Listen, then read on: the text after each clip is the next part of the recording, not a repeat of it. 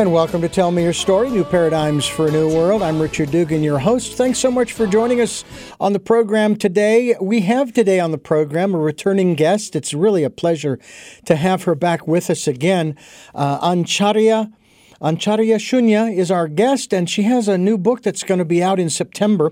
I actually had an opportunity to listen to a portion, an excerpt from her website that is the audible version of Roar Like a Goddess, Every Woman's Guide to Becoming Unapologetically Powerful, Prosperous, and Peaceful. And Ancharya Shunya, thank you so much for joining us again here on the program. It's such a pleasure to have you back. Thank you for having me on. Such a pleasure.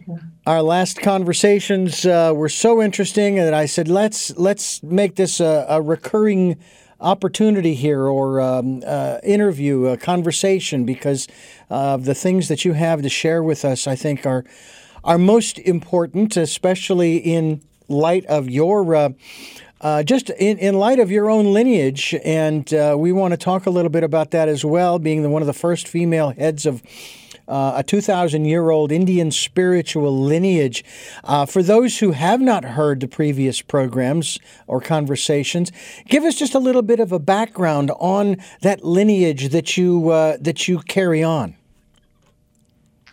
In India, the spiritual work carries on through families that become committed to teaching the ancient Hindu scriptures and trying to live that knowledge.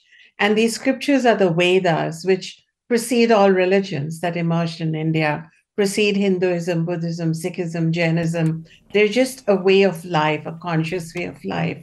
And I'm fortunate that I was born in one such family. It seemed normal on the surface, but I then found that there were hundreds of people coming and going in our home, sitting down to listen to what my grandfather, great-grandfather, what they had to say. And then I realized that I had been born in a significant family, And then I did not know that destiny had planned that I would become the first female to be chosen to lead it. And how timely, I think, in the 21st century, that my grandfather saw that I had it in me. I didn't see it at that time. I was really young. I was only 24. But now in my mid-50s, I think my grandfather knew that I could handle it. And I'm here to speak up for all women, whether they are in the domestic world, professional world, or spiritual world. Yep, we can do this. Yeah. Well, women are doing it, and what's really interesting is as time goes on, our history is being, I'm going to say, added to, because there are aspects of our human history that have been left out, intentionally or otherwise. And it's fascinating to see the contributions that women have made to our societies and our civilization that have helped us to move forward. And yet, the women are not given, at the very least, the credit, let alone the honor that they deserve as a part of humanity, half the population, And I know that there are some women who kind of take that very personally, and so forth, and other women who take it in stride and say, okay, well, then I'll just have to do what I have to do to live my purpose and my life's calling and so forth. And it sounds to me like that's what you're doing. Yes, that is, because this Vedic tradition that I forward, people in India are sometimes surprised. You're a woman and you're taking it forward, because for a while there, it was the belief that women are not supposed to be the conveyors of this great wisdom, like we're not enough. But then because I'm a scholar of the Vedas, I realized, this is not real. Like you said, historically, if you look into the Vedic tradition, it was actually 27 women have contributed to the Vedas. They have written the Vedas. Mm-hmm. They have built the Vedas. And now there was this patriarchal setup that came forward that said, no, not for women. And I'm one of those women who said, no, that's not true. And I use my scholarship, I use my ability to communicate and be on the world stage to shine the light on women's contribution. And it's not even about carrying on with my life as such, my story, because it's beautiful and powerful, and I'm roaring in it. But it's really about now bringing that roar and bringing that self acceptance, self respect, and unapologetic beingness to all women, really, Richard. Well, there is an aspect that I don't think a lot of people are aware of from a biological standpoint. That every human being who has ever come into existence, from the moment of conception for I'm not sure how long a time, is female. Matter of fact, I was taught that in biology, and that was back in high school. I'm 62 now, so that tells you how far back that goes. But then I did some more research just recently to find out that actually that is true. And that at some point our DNA that has been created for us as individuals, the information in there says, okay, add an X or add another Y chromosome. I mean, it's just based upon that information in the DNA. I.e., even for that matter, we'll go even deeper metaphysically and say that that individual said, I want to go into my next lifetime as a man or as a woman, and then that information is then transmitted to the DNA. So it seems very hypocritical of our societies not to give women the due that they deserve, considering the fact that we all started out as female. I mean, Yes. you know what I'm saying? Yeah. I totally agree. And that's why I'm also proud to bring forward a tradition that was from a long time ago, but it's forgotten or distorted today, which began as prayers to the mother first. So it goes like this: Matra Devo Bhava, Pitru Devo Bhava, Guru Devo Bhava. Mother comes before father and even before the guru in a spiritual tradition. It's really going back to it, but then somehow over the annals of time, forget all these great ideologies. Somehow we all decided to forget the role of the mother, the woman, and even Mother Earth lies trodden and abused Mm. and tarnished, Yeah. And so there is this overlooking of the feminine principle in general. And my effort is now to reclaim it first within me, Richard. And thank you. Your words and your insights are so compelling, and I wish there were more men to speak like you and to acknowledge the role of women and the woman's body, the woman's womb, the woman's genital to begin with. It is so sacred. Well, I will first tell you that my wife was given, she had asked her, I'll say mentor. His name was Sunyata Saraswati. Mhm. And she asked him for a new name. And she was given two choices. One was, of course, Shakti. The other was Amrita Ma.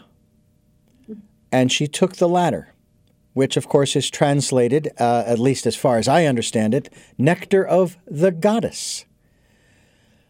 Now, I intuitively or internally, I guess you might say, understood exactly what that meant, but there are a lot of people who don't understand the concept, if you will, of being a goddess, especially in light of the book Roar Like a Goddess. Can you help us to understand, shall we say, the definition? What is meant by goddess? There is undoubtedly a divine feminine principle that is nurturing and holding all of us. And when that principle is viewed through the lens of mythology, through the lens of our human imagination and its unlimited capacity, we can imagine a deity like Durga, Lakshmi, Saraswati, Shakti as these all powerful feminine deities who are not only nurturing us, but they're also empowering us. They are not only making us formidable in our strength, but they're also teaching us to be wise, kind, and intuitive, kind of like an ideal. All the good qualities coalesce together to become a cosmic goddess. And when that same goddess principle is seen within, is known within, is connected within through inquiry, through contemplation, through meditation, through mantra chanting, and through just sheer emboldened living, then it is said that your goddess is awakening from within. She's not just this cosmic entity with a fancy name like Amrita Ma and Shakti and Durga, but you are that Durga. And Durga literally, even if you look into these words, then Durga literally means the one who can overcome obstacles.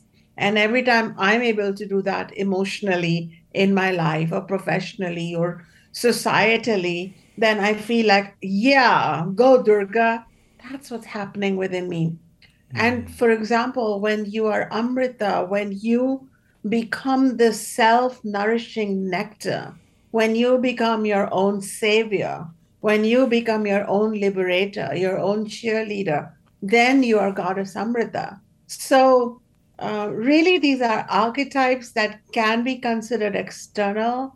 But my goal in this book, as you asked, has been to awaken these archetypes eternally, which are eternally available within us through a whole complex of behaviors, attitudes, and joy, really, at the end of the day. Acharya Shunya is my guest today here on the program. We're talking about her latest work, which is Roar Like a Goddess. And again, it's the subtitle, Every Woman's Guide to Becoming Unapologetically Powerful, Prosperous, and Peaceful, as we continue here on Tell Me Your Story. I'm Richard Dugan, your host, and it's really a pleasure to have Acharya Shunya with us here on the program. And we are talking about a book that will be available in September, and you can actually listen to a portion of the Audible version that you, Acharya, you narrate, actually, and I was able to listen to a little bit of that a little earlier, and looking forward to when that comes out. I've actually ordered the Audible version, and of course they'll let me know through my app or what have you when it's available. I'll download it, put it on my phone, and so forth, and looking forward to listening to that as well. When we talk about the work that you do, and especially as we're talking here about the goddess. Can you share with us about the journey to radical self-acceptance and recognizing your, as a female of the species, your innate worth and wholeness? Because I have a feeling that is one of the biggest issues that women across the globe face is, I guess you could put it in the context of extremely, not all women, but many, extremely low self-esteem, low self-worth and value, and that they really don't have anything. They've been told they don't have anything to contribute, almost along the lines of what you were told early on, and you said, no. Share with us your insights on that.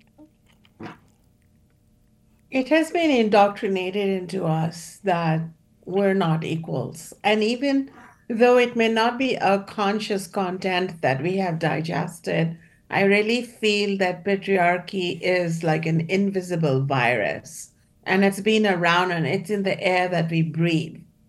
And it could also be passed on through our mother's DNA to us. And in that DNA is the shrieks of millions of girl children who've been put to death at birth, or witches burnt at the stake, or women burned for dowry, or told to have to take their place, which is to shut up and be quiet and open their legs. And you know, this stuff I was researching in the process of writing my book. I always do that.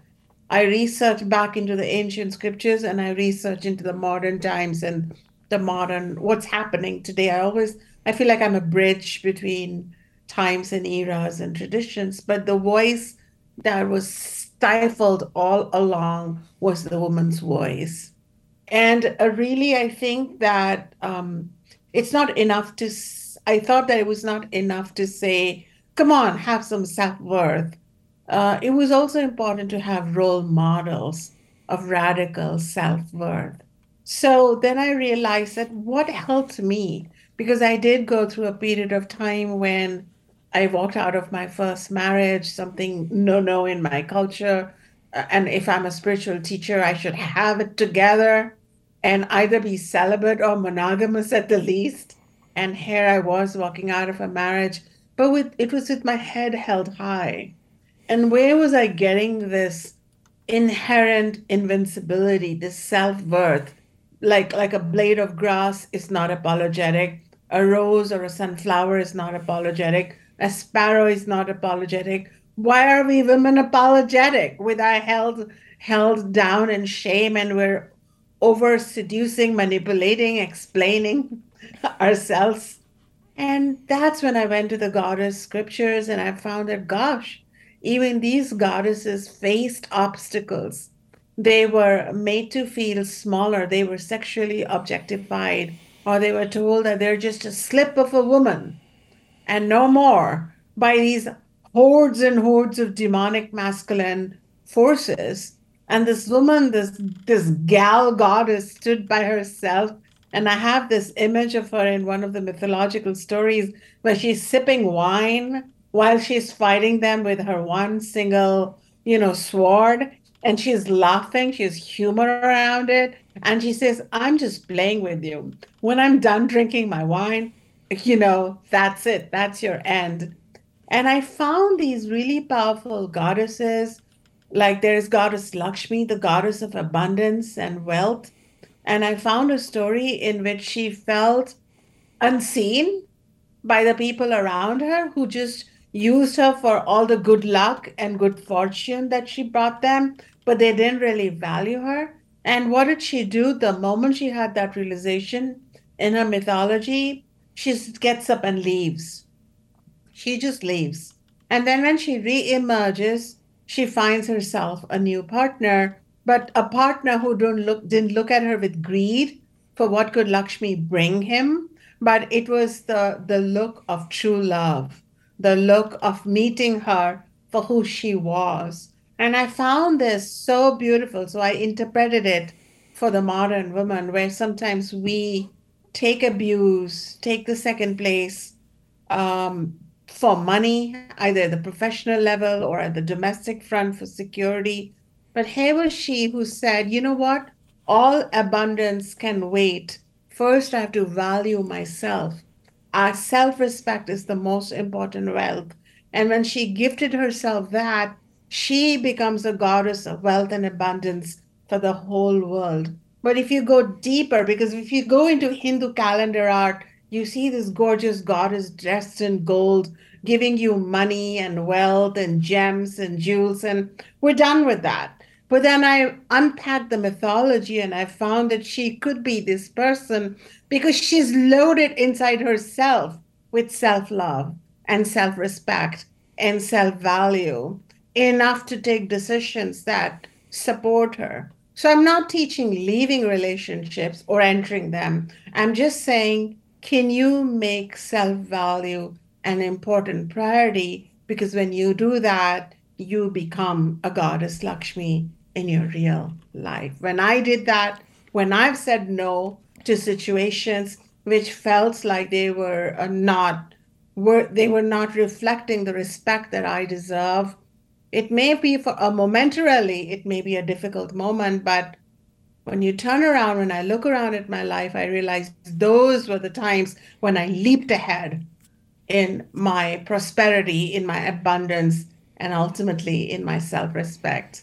How does that sit with you, Richard? It sits just fine. I grew up with 4 sisters and a mother, with a brother and a father. So we were outnumbered, at least as far as male to female, but we never felt like we were on the outs. There wasn't a them versus us by any means. and we actually were able to survive. We were probably in about a 1,300 square foot, 3-bedroom. Now remember, 5 females, 3-bedroom, 1-bathroom house. And yet we all came out alive. So I have no problem with that. I would quite honestly much rather live under more of a matriarchal society. However, and I want to talk about this as we continue here, I want to talk about this aspect that a lot of people think with feminism, for example, and women finally starting to speak up, you know, I guess it's the Me Too movement here in the States and so on and so forth, that a lot of people have a misconception that women want to take over. Whereas from the spiritual aspect, metaphysical aspect, it's not about taking over. It's about joining, shall we say, joining forces to co-create. And we'll continue doing so as we continue here on Tell Me Your Story. I'm Richard Dugan, your host, along with Acharya Sunya. She's written a book called Roar Like a Goddess. And she is doing that here on this program today, sharing with us what some might perceive, I'm sure, Acharya, as radical. Okay. Do you consider yourself a feminist? Is that the right word, or has that word been opted and they're using the wrong definition, if you will, and that maybe another word needs to be chosen? If truth tellers are feminists, then so be it. I'm a truth teller, and I live that truth. Yeah. Okay. So let's talk about this aspect of we've been living for centuries under ostensibly a patriarchal or male-dominated society. One of the most interesting aspects of that is borne out in the New Testament when, after Jesus' crucifixion and burial and his resurrection, who is the first person to see him and know who he was? It wasn't his apostles. It was Mary Magdalene. And I still contend to this day, she should have been the first. If you're going to have one, she should have been the first head of the church, if you will, because she was the one who knew who he was. I still think about this in the context. She went to reach out, to touch the hem of his garment, if you will. And I paraphrase it this way. He said, no, not yet. The paint isn't dry yet. Just don't touch. Because he was still in process, I guess, of the resurrection. But I find that particular story is glossed over. Whereas when his apostles came along, they're basically, we're so sad. Our master is dead, and we can you direct us to the nearest pub where we can knock back a blow for his life and so forth. It's so sad. And they were talking to their man. They didn't know who he was. And I find that interesting. So how about this aspect of a patriarchal system being replaced by a matriarchal system? Is that really what the feminine part of the population wants? I doubt it. I think the female has always been a collaborator to a fault at times, but it's our strength, really. We see, we recognize, we make space.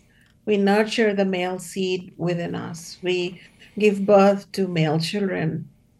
I doubt if the empowered female wants to see a world from a place of ridiculous conception. I think we just want to see a world where we are equals and where each is given their due credit. And why just a male-female world? I think the feminine conception of the world has place for everyone, people of binary and non-binary genders.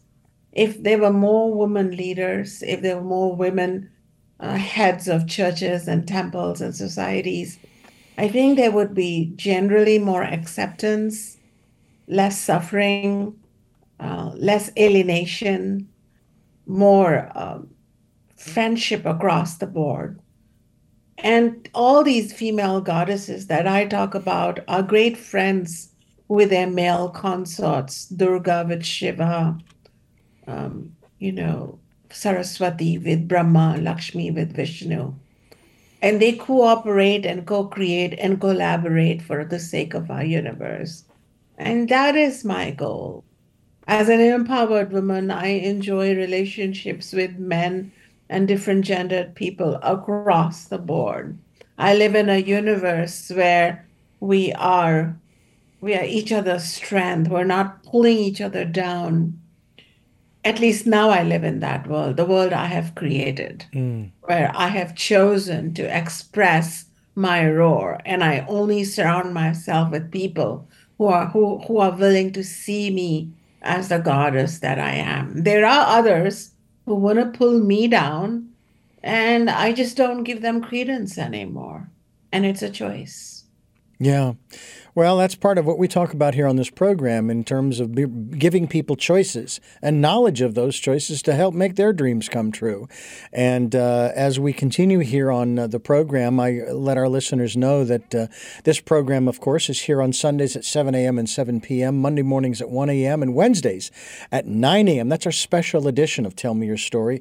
And we also broadcast live on a stream at richarddugan.com. And we have podcasts as well, this one included, on SoundCloud, iTunes, TuneIn Radio, Spotify, Stitcher Player FM, Blueberry, iHeartRadio, Amazon Music, many other locations. And we are on YouTube. And we encourage you to subscribe so that you can be notified when a new conversation is available for you to listen to. We hope that you will do that. One of the other aspects that we promote here, Acharya, is participating in what we like to call the Decade of Perfect Vision, the 2020s, where we ask people to go within and listen to that still small voice. Talk to us about how important that is, regardless of male or female, of one empowering oneself through that still small voice. This definitely is the decade of cultivating our internal life to be able to listen to that inner voice. In the previous decades, though we have been progressive, our search has been outward. All my work is really about listening to that voice, which is beyond gender, beyond form. It is beyond religion, culture, any human conception, and even one. If deep inside you and deep inside me, if we really listened, we would listen to that same voice, and that voice would talk to us about radical love, oneness, joy, peace. And so these are eternal values known as dharma in our culture.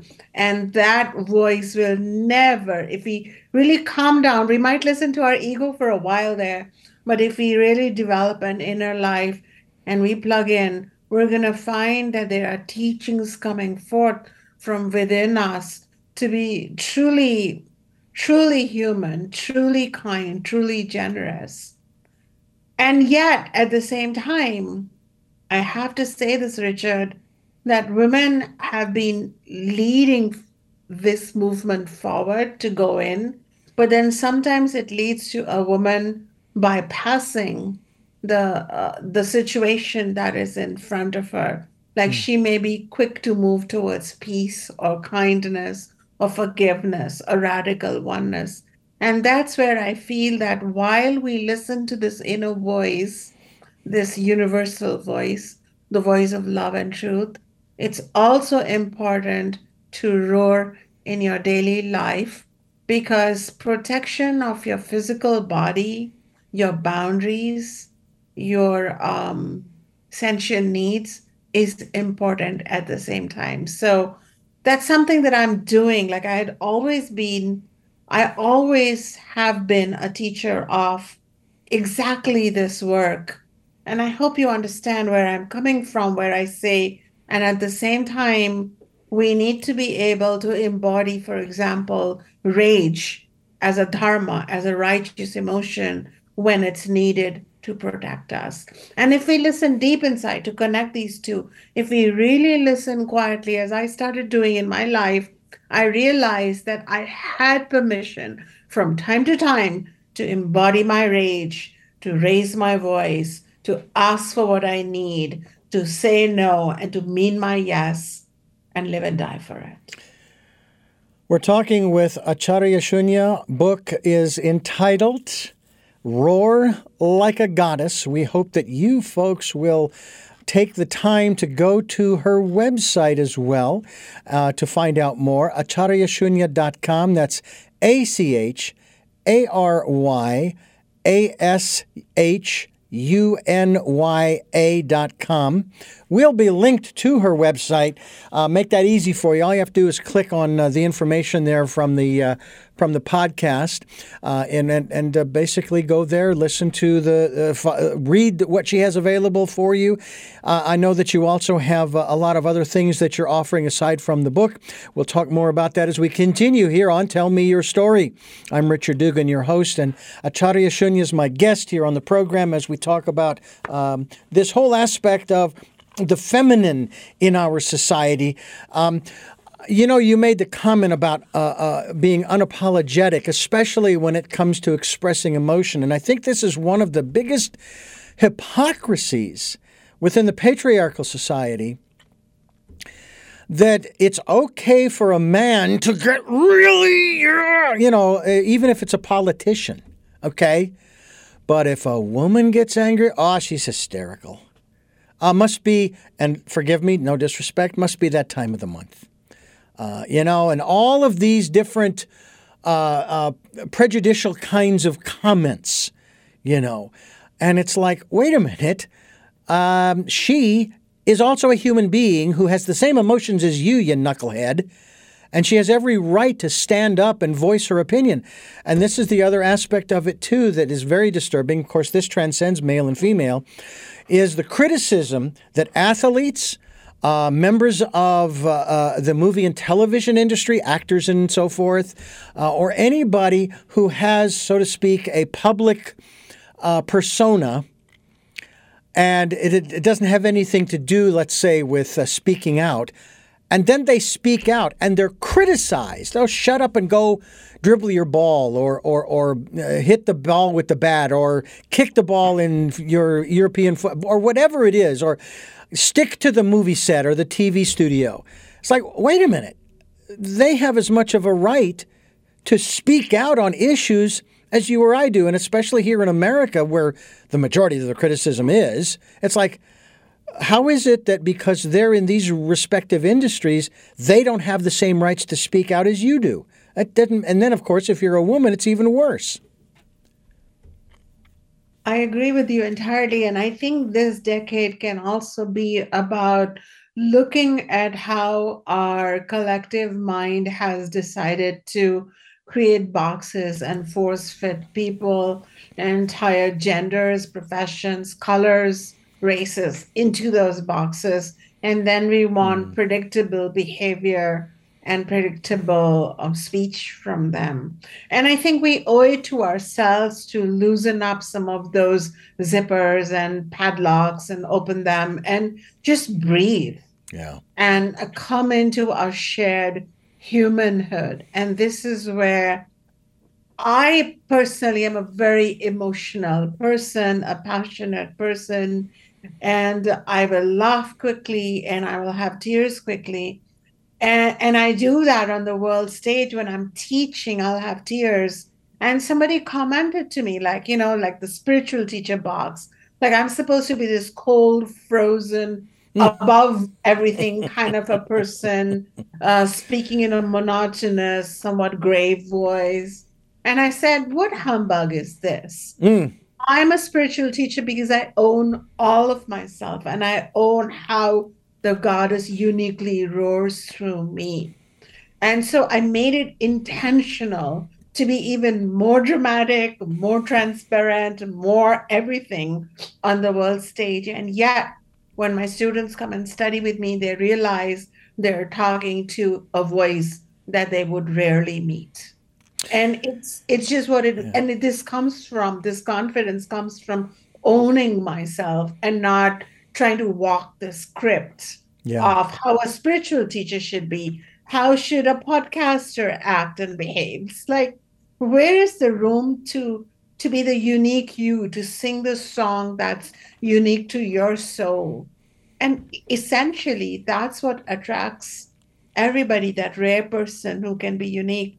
And yet we seek it in others, and yet we stifle it in ourselves. That's the bad You know, thing. it's really rather ironic, if you will, that we don't take that same exact position, the hypocritical position, I'm saying, when men and women are in joy or in bliss. They're laughing. They're having a good time. Oh my God, it must be off their meds or something because they're just too loopy or whatever the case might be. No, no, no. They're enjoying life. They're having a great time and so on and so forth. And it's like, but and again, when you talk from the dualistic standpoint of emotions, it's like, okay, the positive emotions, those are okay, but the negative emotions, oh no, no, no, no. Men can get up, but see, there's the other irony too, is within the I'll say the female or the feminine side. It's not okay for men to get upset and angry. It's like, wait a minute, I'm upset and I'm angry, but I'm not allowed to be, and I'm not saying in terms of lashing out and being violent physically. I'm just saying I'm upset and I'm clenching my fists and I'm just, doing one of these. And then I'm told, you know what, you're scaring me. You can't do that. It's like, but if she does exactly the same thing, then the male is expected to, sort of say, it's okay. No, go right ahead. You feel free to do that. Go ahead and express yourself, and it's like, wait a minute. And it's almost there's almost a sort of a backlash in terms of, and I'm curious what your perspective is in terms of this backlash towards men who then are not allowed to, in appropriate ways, express those quote unquote negative emotions, especially like what you hear, man, big boys don't cry, as a little kid is told. Yeah, thanks for raising that important point. And I believe that we should look at a root problem, which is a false belief, which is patriarchy. And in patriarchy, both men and women are stifled by expectations, roles, and scripts. And so, one of the scripts that men got due to patriarchy is that boys don't cry and real men don't, express their feelings to the point that they become automated, robotic, and once in a while they have to explode just to survive because Mm-hmm. all that emotional buildup, they don't know how to channel it. Women, on the other hand, are told how they should be. And as a result, what's happened is that women should forgive, women should pacify, women should be the harmonizer, women should, reach out emotionally first. So women could also intellectually step back, be a bit detached, be a bit robotic, and maybe think whether they should make that move or not. And I really feel that we need to stir up this whole cauldron of roles, really. It's not about men and women against each other or not understanding each other. It's like we have to collectively look at stepping out of these scripts that have come down to us through the millennia, over centuries, and we don't even know how we subconsciously started walking in. And so, if I look at my own life, today I can say I don't really know which parts of me are feminine anymore and which parts of me are masculine, but all parts of me are intelligent, discerning, somewhat detached from the situation to figure out what I need to do, Mm-hmm. and then I act. So there is a strategy here, not in a calculative sense, but in the way an intelligent human being should come forth. Whereas a bulk of people just come forth from their gut scripting, where they're either stuffing their emotions or releasing them. And then society comes along and plays the bad cop to men if they release steam, and the woman is the eternal victim in that sense. We really need to shake up the whole situation. And roaring like a goddess is not just for women, but it's for men too. And it's for people of every gender who want to bring in that intelligent roar, that dharmic roar, and that ease with emotions where we humans Gosh, Richard, we have really villainified emotions like rage and even grief and even jealousy. Mm. Whereas all of these have divine beginnings and ends, we need to take our torchlight and look at them. Like if I'm jealous with someone constantly, I tell my student, don't just think you're a bad person for feeling jealous, go deeper. Maybe you yearn for something that the other person represents. Maybe that jealousy is reminding you of the work you have to do within you. Similarly, grief is it's like a cleansing, like it allows us to transition Hmm. from one phase of life to another. And anger is the messenger that tells us that our boundaries, physical, emotional, social, verbal, sexual, are being violated. And if an entire gender goes dark on anger and suppresses it, then of course we'll have to need the Me Too movement because, we didn't know better. We didn't get angry sooner and we Right. didn't express it. And we didn't develop a healthy relationship with, is this an unconscious, entitled anger that's just ruining my health? Or is this conscious anger that I must sit with, that I must journal with, that I must find a way to express? Or is it superconscious anger that makes us write books, that makes Mandela free a whole race in his culture, that made Gandhi take a walk and make salt when the Britishers said you can't make salt in the open sea? It's like superconscious anger leads to planetary changes. Conscious anger helps you make changes in your own life. Unconscious anger breeds ill health and destroys relationships. But do we even have these conversations? Oh no. We preach to each other and ourselves anger is bad, peace is good, joy is good, temperamental grief is bad. We're very mature in that sense. And we really need to, first of all, anything you feel, it's happening within your divine being. Sit down with it, say hello, have a Yeah, cup of tea with it, or drink a glass of beer with it, whatever is your preference at exactly. 4 p.m. in the afternoon, and explore it. Be curious about your own emotions rather than labeling them as good or bad, wanted, unwanted, stupid, or enlightened. Roar like a goddess. Every woman's guide to becoming unapologetically powerful, prosperous, and peaceful. The three P's here on Tell Me Your Story. I'm Richard Dugan, your host, and Acharya Shunya is my guest. Acharya Shunya is my guest. Roar like a lion. Yes, roar like a lion. Roar like a goddess. The lion, shall we say, or lioness, if you will. What I find so interesting, and I have to tell you that I have struggled or had struggled for so long with this whole concept of dualism. I mean, you kind of broke down that aspect from emotional standpoint of the dualism that we talk about.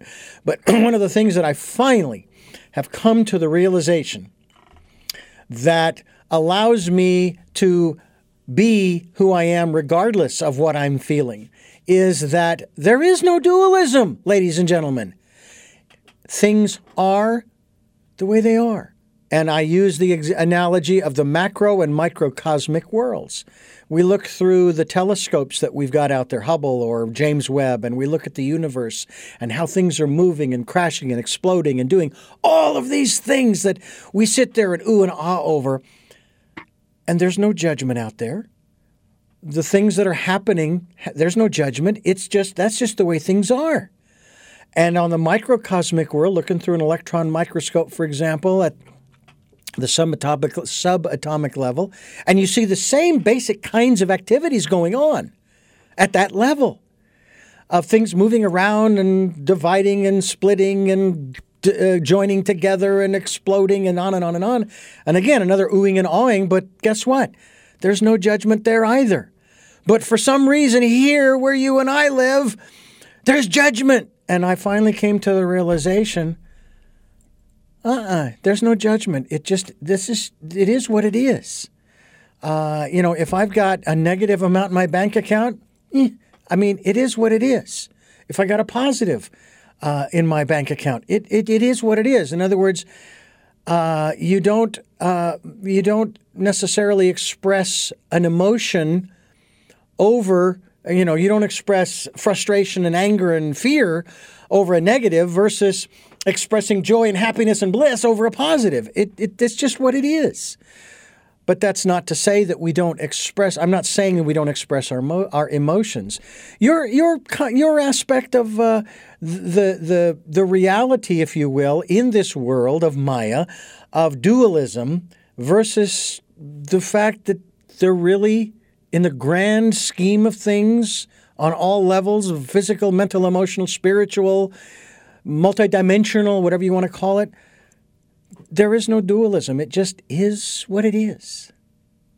It just is what it is. And this is the beauty of the goddess archetype, Saraswati, who leads us from this coalescing of like, oh, there's a goddess of power and then there's a goddess of abundance. But ultimately, when we start contemplating on her archetype, even in this book, I journey from duality to non-duality, Saraswati makes you realize that really, when you needed power to survive, you thought of Durga. You thought of that same oneness as Durga. When you needed abundance and pleasure to be happy, you thought of that same oneness as Lakshmi. But now, as you meditate within, you find that same oneness as your own true self. And that there really is no multiple goddesses, gods, people. There really is that one self. And that coming home of that message that though there is multiplicity, it really is an appearance at some level. And it all coalesces into that one awareness that is bigger than everything. This awareness in our heart can hold everything. How vast is this inner galactic sky within that we can hold all of this? And at that time, you become bigger than this whole universe because you can contain it. And probably this is the coming home of beginning a journey in duality, living in duality, but really knowing that none of this matters because non-duality is the only truth. This is a fascinating conversation regarding Roar Like a Goddess with our very special guest, Acharya Shunya, here on Tell Me Your Story. I'm Richard Dugan, and I want to ask you about the three aspects that you have focused on. You mentioned many different ones. I'm familiar with quite a number of them, of the goddesses, especially within the Vedas and the Gita and so on and so forth. Why did you choose these three specifically, Durga, Lakshmi, and Saraswati, as opposed to any of the others? There are thousands of goddesses, but in some sense, these are considered the Trinity, the divine feminine Trinity. We have a masculine Trinity, Brahma, Vishnu, Shiva, and we have a divine feminine Trinity, and this is Durga, Lakshmi, and Saraswati. And Durga is the same as goddess Kali too. They are one and the same. And Durga really represents that the first level of, she's also called a warrior goddess because we perceive life like a war in the beginning. And she brings us all those clarities and attitudes and convictions that we need to be successful in the war and to fight a fair war and to be ethical. So there's Dharma taught by Durga. And now that we've won the war, we want to enjoy. And that enjoyment is represented by Lakshmi. But again, that enjoyment is ethical, it's dharmic, and it's also connected with liberation and like a flowering of the being, because now there is peace in your life. That's when you learn and grow. So it is said that Lakshmi brings you to your teacher and Lakshmi will ensure you read the right book so that you can thrive in peaceful times. And now that you've been enjoying life, there's a third phase that happens to all of us. We've taken enough vacations. We've studied with the guru, who's the outer guru. We have, enjoyed every privilege in life, but now it's time to know who I am. What is my connection with this universe? What's going to happen to me? Where was I before this body and after this body? What's my connection with the divine feminine dimension? And for all these deeper teachings, the same one goddess becomes Saraswati. So it gave me a great paradigm to bring forth the whole journey from fighting those wars to enjoying the pina coladas to ultimately meditating in life. It's like we need these goddesses along the way to teach us between right and wrong, power and disempowered behavior, sleepwalking and conscious behavior. And I felt like these goddesses and their trinity, wow, I can use them to create a whole map for anybody who wants to journey from disempowerment to empowerment. Well, I happen to carry in my wallet. And I also have one at my desk here at the office, a picture of Lakshmi. I carry her in my wallet because of what you've specifically, of course, of what you've just been talking about in terms of what she brings. I also have to say, too, from my perspective, it's just my perspective, folks. In relationship, no matter what level it's at, boyfriend, girlfriend, married, and so forth, I don't own her. She doesn't own me. She is a free moral agent just as much as I am. It's the level of commitment that I have to the relationship and to her that drives me forward. But if it makes her happy to go off and do whatever it is that she feels she needs to do for her life, I say go for it. Go do what you need to do. Because just because we're married, that doesn't mean she loses her individuality. She doesn't lose her sovereignty. And you wrote a book called Self-Sovereignty. Talk to us a little bit about that aspect of our spirituality, or is that more on a physical level, the issue of sovereignty? Sovereignty is an important aspect of spirituality. And I wrote my book, Sovereign Self, because I wanted to talk about the three kinds of relationships that we all have as humans. The first relationship is with people. And then there's another relationship with things like my boat, my necklace, my house, my car. And believe it or not, these are relationships. We spend a lot of time nurturing those relationships with our things, like all our profession, work time is spent in taking care of these two types of relationships, the people in our life and the things in our life. But there is a third relationship, and it's with your own self. And that gets neglected or spent or overburdened or hustled out, pimped out, so to say, to take care of these other two relationships. And the whole journey to being sovereign in relationships is from recognizing that they are important. I don't recommend not having relationships with things and people and then sitting down and oming away, because I feel like it's temporary bliss.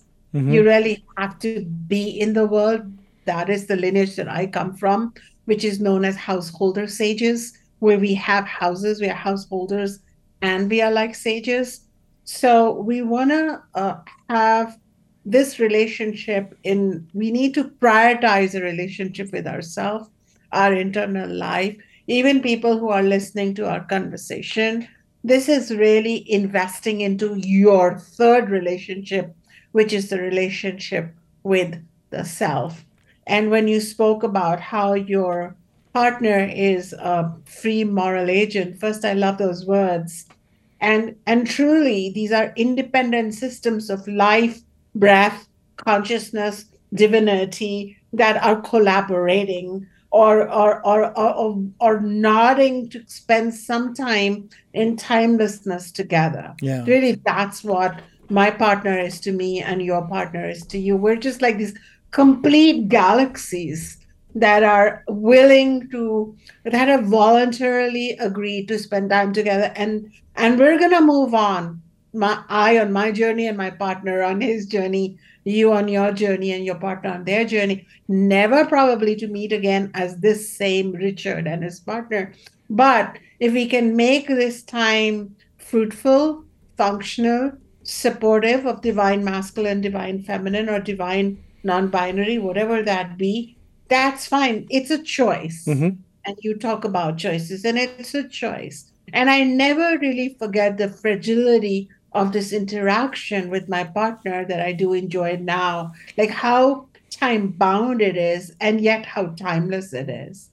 Yeah. And I'm going to see him again probably in some other birth, in some other form. And when I meet the soul, my partner, I should know that I roared with power, with pleasure and prosperity, and allowed him to roar with power, pleasure, and prosperity and peace all the way, really. Acharya Shunya, Oh, by my. the way, Richard, Yes. can I show you my wallet, Yes. Lakshmi? Can you beam me yours so our viewers can have benefit of both the Lakshmis? I will do that right now. See if I I can think make we sure have the that there's same no. Lakshmis. Oh, Yeah. there they are. A Lakshmi moment. Thank Now, you.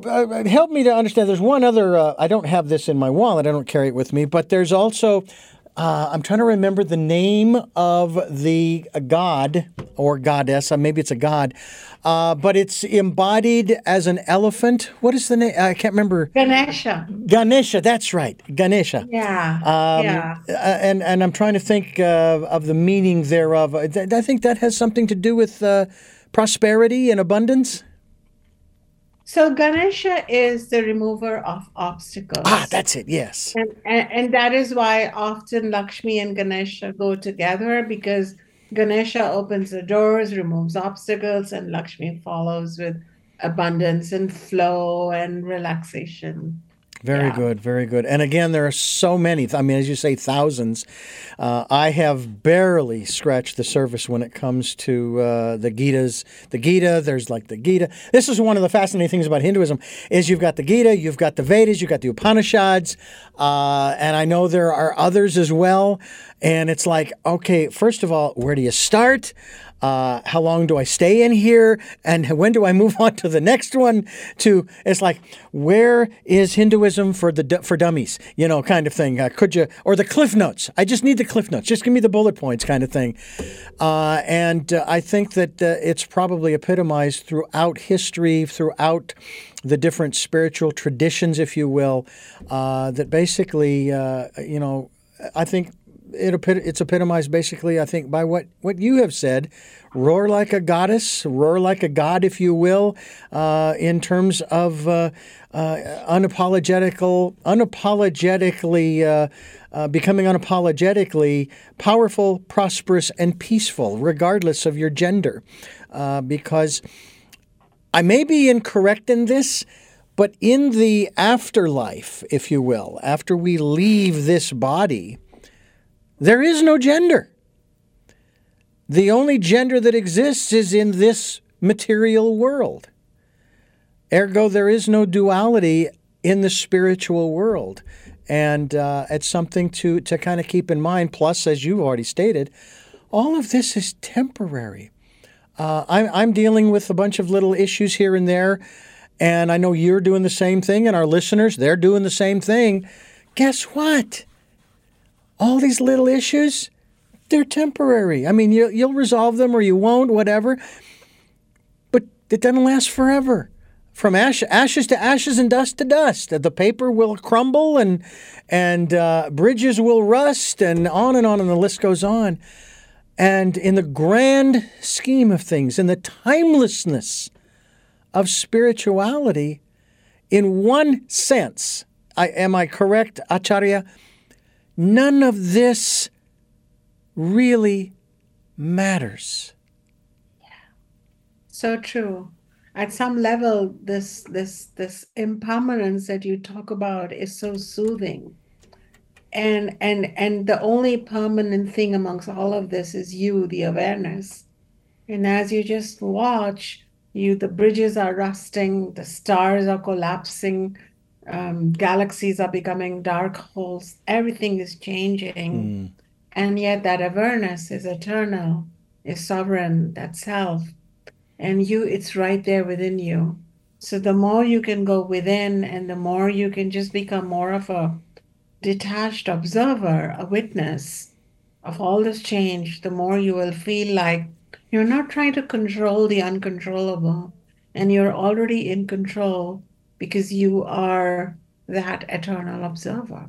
It's really beautiful, Richard. I constantly remind myself of the Buddha and his experience.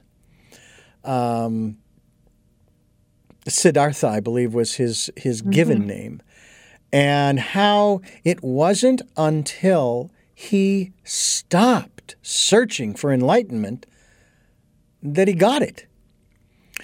And I think that it's one of those aspects of this world specifically that we begin to really understand when we stop trying to understand. It's that simple. It's frustrating. It's paradoxical on one level, but it's really true. When you watch, for example, athletes who are out there playing, and this particular athlete is scoring one shot after another in whatever the sport is, and they're in that zone because they don't need to understand. They're in the flow. And I've started using the analogy of stepping out into the river, leaning back on your back, and floating. Now, my eldest sister, who just recently passed, she could float on her back like nobody's business. I, on the other hand, for some reason, I just never mastered it. Now, I can float face down. I'm good at that. But but you lay back and you just let the current of the river take you, and you'll drift from shore to shore, as it gently carries you. You might hit some rapids along the way, and then it'll smooth out again, and so forth. And you just let yourself be carried by, but you still have to maintain that buoyancy and that floating aspect. And that's kind of the way life is. I mean, there's plenty for us to do. There's no question. But it seems to me, Acharya, that again, going back to listening to that still small voice, there's your rudder. If, let's say, you could steer yourself at all, but there's your rudder. It's okay if you're getting close to the shore. Grab that fruit, grab that vegetable, have a little something to eat, and so forth. What do you think? I really like that idea of a rudder. It gives a beautiful image. It's like our boat is going here and there through troubled waters and through easy waters. But if you have this rudder within, and when people don't have that, when people don't have a connection with their higher self within, with that invisible self within, all they are is this body, then if the body ages, they suffer. If the body is hurt, they suffer. If all they are is this mind and this mind is full of like disturbing content, then they have to take pills. But if you are that self, then and you are something separate from this body and mind, which is more of the boat, then you're just, a passenger in this body and mind situation. And you're enjoying the galaxy and you're enjoying a vegetable here, a fruit there. Some difficult time comes, you're like watching, yep, difficult waves are rising in my mind. There's physical pain in my body, but I am separate from it and I'm watching it and I'm the rudder and I can move it gradually towards meditation or contemplation or taking a walk or even being okay with what is not okay. It's a choice and Hmm. I can make that. And when people do that, when they get this rudder concept, they're actually able to navigate their way through the tide, the difficult high tides, and through the rapids, and find um, greater predictability in their life because it's not so dependent on outer circumstances. Yeah. I remember, like I'm one of those people, unlike you, I only had one sister and I lost her early in life. And it's just me and my dad now. And I used to worry about like, what if my dad dies? What am I gonna do? It was like I couldn't breathe for a while there when I was in my 20s. But now that I have a rudder within me, I realize that when that phone comes at night, I'm going to listen, and then my rudder will tell my breath to breathe. It will tell my mind to, to, to allow for the grief. It will tell my intellect that a great soul has finished its work as my father and has moved on. Mm. So there'll be wisdom along with the sorrow, but it's all due to this inner navigation. When I didn't have it, I couldn't breathe. But now I'm going to be breathing through everything.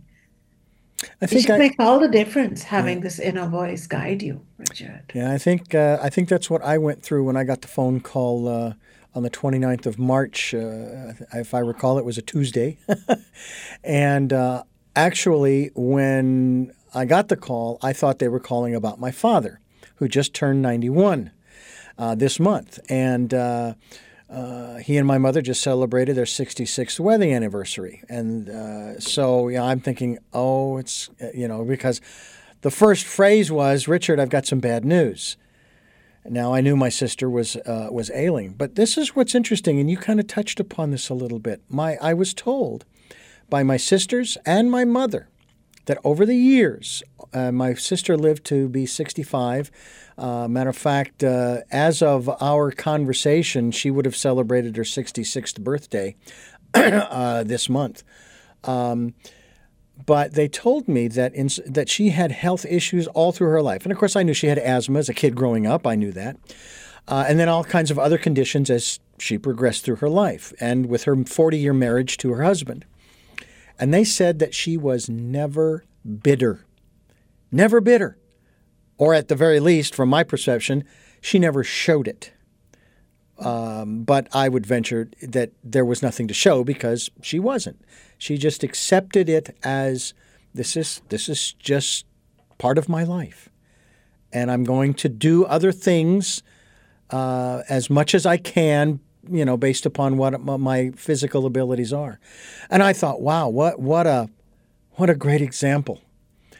I myself am struggling through this whole COVID thing, and I've been through it. My wife had it, and I ended up getting it from her. And fortunately, we were the only two in the house, so we both worked our way through it, testing negative finally.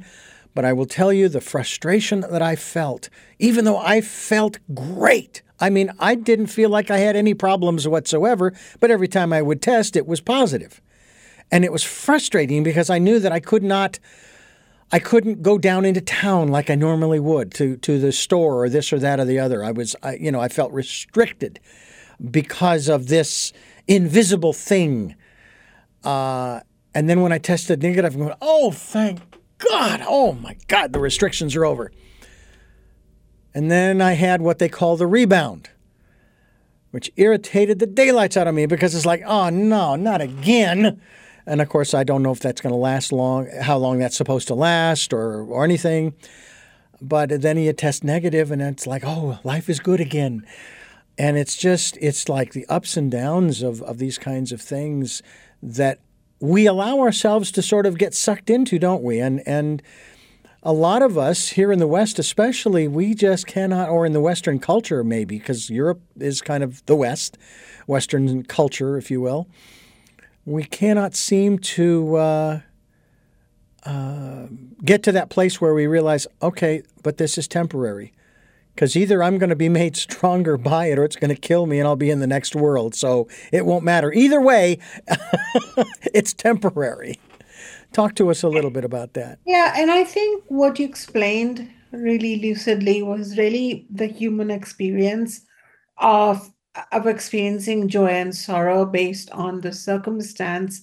But I don't know really now at this point because I've lived in the West more than the East at this point in my life. I have to say this is universal. Hmm. I don't think somebody who's from Thailand or India has automatic more wisdom. I think the work you are doing, the work I am doing, the work our listeners are doing, it's a choice. And it's like we'll get frustrated or we'll get excited, but then we will come back again and again. It's like circular. So we're going to come back and though you're saying you were frustrated, I know that you were not frustrated to the level where it was dysfunctional Right. or where it took away your joy. So I know that you had some frustration, and it's natural to have some Hmm. because you're not a robot. But at the same time, you were able to continue with your life, your mission, your work, your goals, and come back and be here for everyone. And this is what wisdom does. It goes round and round in circles. So Hmm. in my own school, where I have like an ongoing teaching program called the Vedic Way, what I've told my students is that we're just going to go round and round the sun, and we're going to go round and round in the same learning, because every time you go around the sun and you learn it again and again, it's going to get more internalized every time, is what I have found. And it's an ongoing journey. I don't think Sure. once we learn about it, it's going to go away, Right. because the mind's tendency is to be reactive, Hmm. to be completely, it's prescriptive based on what's happening outside, and it behaves that way. Yeah. But it's the more we develop this sense of the inner goddess, the self, we can observe and then take our decision. Yeah. So beautifully put. And I would say that what this just means is stick at it, keep with it to our listeners, and it's going to become easier and easier. Absolutely. I like the word grok, to assimilate into every subatomic particle of your being, Yeah. whatever it is that you are trying to understand and make yourself aware of, and so forth. And that takes time, as you just described. That's the time that it takes, and sometimes it'll take a lifetime. My brother and I were conversing at a family reunion back in 1993. I was 33 at the time, and we were walking in the desert from the Elks Lodge down in Florence, Arizona. And we were just chatting, and I was sharing with him my philosophies and this and that and the other thing, and he turns to me and says, "Well, it's about time you get it." And I said, "Well, it's not about when you get it, but that you get it." And I think that we So become well put. we become impatient with ourselves when we don't get it when we think we should. It's that whole paradox of, God, I want patience, and I want it now. The Upanishads have a beautiful saying which say, those who say they got it don't get it. Those who say who didn't get it probably got it. Yeah. Well, again, it goes back to the Buddha, who stopped searching and boom, he got it. And it's an amazing thing. We're talking with Acharya Shunya here on Tell Me Your Story. Acharya Shunya is my guest. I'm Richard Dugan, your host, and we're talking about Roar Like a Goddess. I keep wanting to say lion, but you have actually a sketch on the cover of a lion. I love that. Every Woman's Guide to Becoming Unapologetically Powerful, Prosperous, and Peaceful. And yes, guys, it applies to us too, because it's not about becoming unapologetically powerful in the male patriarchal context. It's about becoming powerful within your own power, within your own life's purpose, and so forth. Is that pretty well sum it up for both male and female? I would say so. It's very well summed up, because um, if the outer culture has hollowed out the woman, then also hollowed out the man. And we're all feeling disempowered. We're all feeling like sleepwalkers.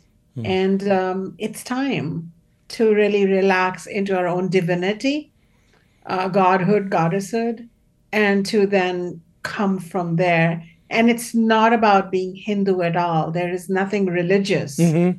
in this book. It may, It borrows some concepts from a religion, but really it's pre-religion that I've borrowed these teachings. Mm-hmm. And it's these are universal teachings, psychology-based teachings, and wisdom teachings that anyone of any age, any gender, any sexual preference can embody, and they'll start noticing changes in how they interact in their relationships personally and professionally, and generally thrive more, I would say. Yeah.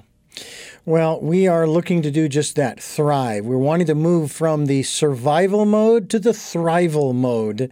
And I think that your book, Roar Like a Goddess, will very much assist someone in doing just that. So please go to her website. It is acharyashunya.com. We certainly hope that you will maybe pre-order the book. It's coming out in September of this year, 2022, and we hope that you will check out more of the works. You have of course, we did mention Sovereign Self is another book that we had you on the program talking about. And then, of course, you've got some other works as well, a newsletter, all kinds of good things, some classes as well that you have to offer through your website as well, I believe. Yes, I have an entire foundation, the Awakened Self Foundation, and we offer through it classes, live stream classes for consumption by seekers all over the world.